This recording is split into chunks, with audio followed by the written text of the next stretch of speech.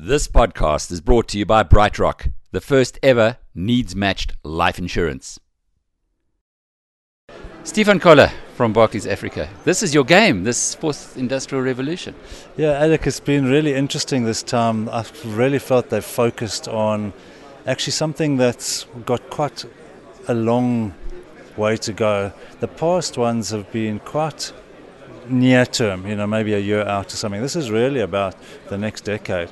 And it's happening now. So I found it fascinating, especially getting involved with some of the big banks and understanding how they're dealing with things like blockchain, what's in it for them, how they manage blockchain versus regulation.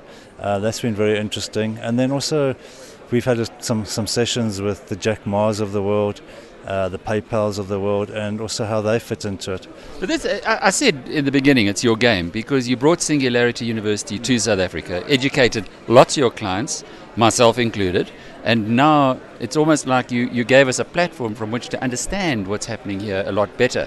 But you being right in the middle of it, have you derived a lot of interesting new insights here? I tell you what it has done is it's absolutely confirmed that we're on the right path. So that's been really helpful because everyone else is thinking about it or getting involved in it. And there's sort of, what it has cleared up for me is this difference between owning a platform and owning a product. And I now understand, I'm actually not worried about banks getting disrupted. They're not going to get disrupted because banks will have a part in the product world, especially where there's regulations.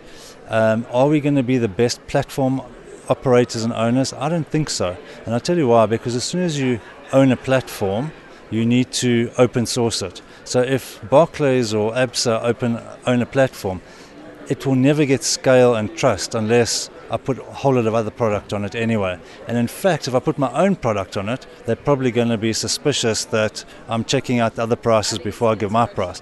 So I think as this digital revolution comes out, this whole partnership approach is going to be far, far more important. And are there others who think like you? Yeah. Or are you, again, a little bit of an outlier, but ahead of the pack?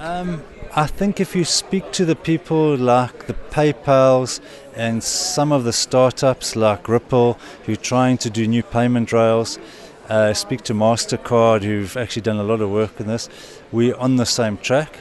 If you speak to the large European and US banks, they're still struggling heavily with regulation. And that for them is far more important today, getting their capital ratios working, getting their share price up, getting their ROEs today, because that's what's really hurting them. I've been fortunate in a way that the South African banks don't really have that problem. We've got enough capital, we've got decent ROEs. We've just got to make sure that we start investing in some of this technology or into the startups who are thinking about this stuff, very agile compared to us. So that when new technologies come out, like the blockchain, what can you use it for? As it scales, make sure you're scaling with it so you don't get behind the curve. Because the reality is, if you take our margins or our costs, there's an admin portion in there. If you can squash that by giving your admin to someone who can do it at a tenth of the price, why wouldn't you do that? It's not going to make my profitability any different. It's just going to make the customer experience better. So that's why I don't think we'll get disrupted. You'll get disrupted if you do nothing. But I do think this platform economics and this partnerships with the non-regulated bits of the bank is going to be the key. You mentioned the blockchain. That is a word that many people are talking about. Another description that came out here was zombie banks. Now, clearly you're not a zombie bank, but what is a zombie bank? I think the zombie banks are the people that think that regulation will protect them forever. And so, and it is at the moment. If you have a look at all the startups, they're not going into the regulated areas because they're too difficult. Even if you speak to some of them, KYC is even a problem for them. And as soon as you go cross-border, you've got all the US anti-money laundering things that hit you. So that is protecting us at the moment. But when you speak to some of the developing economies like Indonesia, Mexico, they've already got 4 layers of KYC. In fact, in Indonesia, below... Know your client, eh? Yeah. Mm-hmm. Below $500 balances, there's no KYC.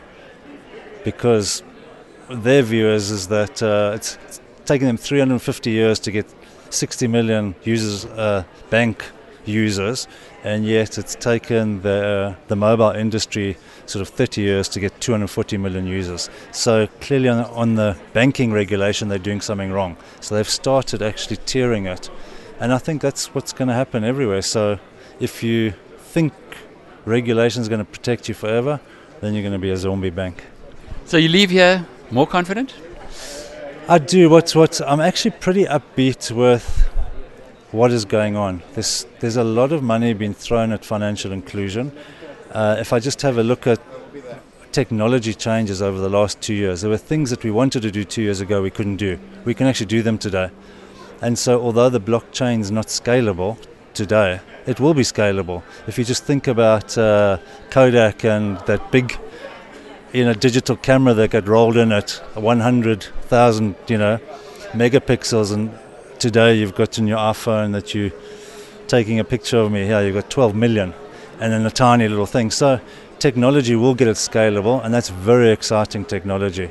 And basically it's just mimicking DNA. And if DNA, you can go and tell me who my ancestors were 50,000 years ago, then I've got all confidence that human beings will work out how to do it electronically. Stephen Koller, Barclays Africa. This podcast was brought to you by BrightRock, the first ever needs-matched life insurance.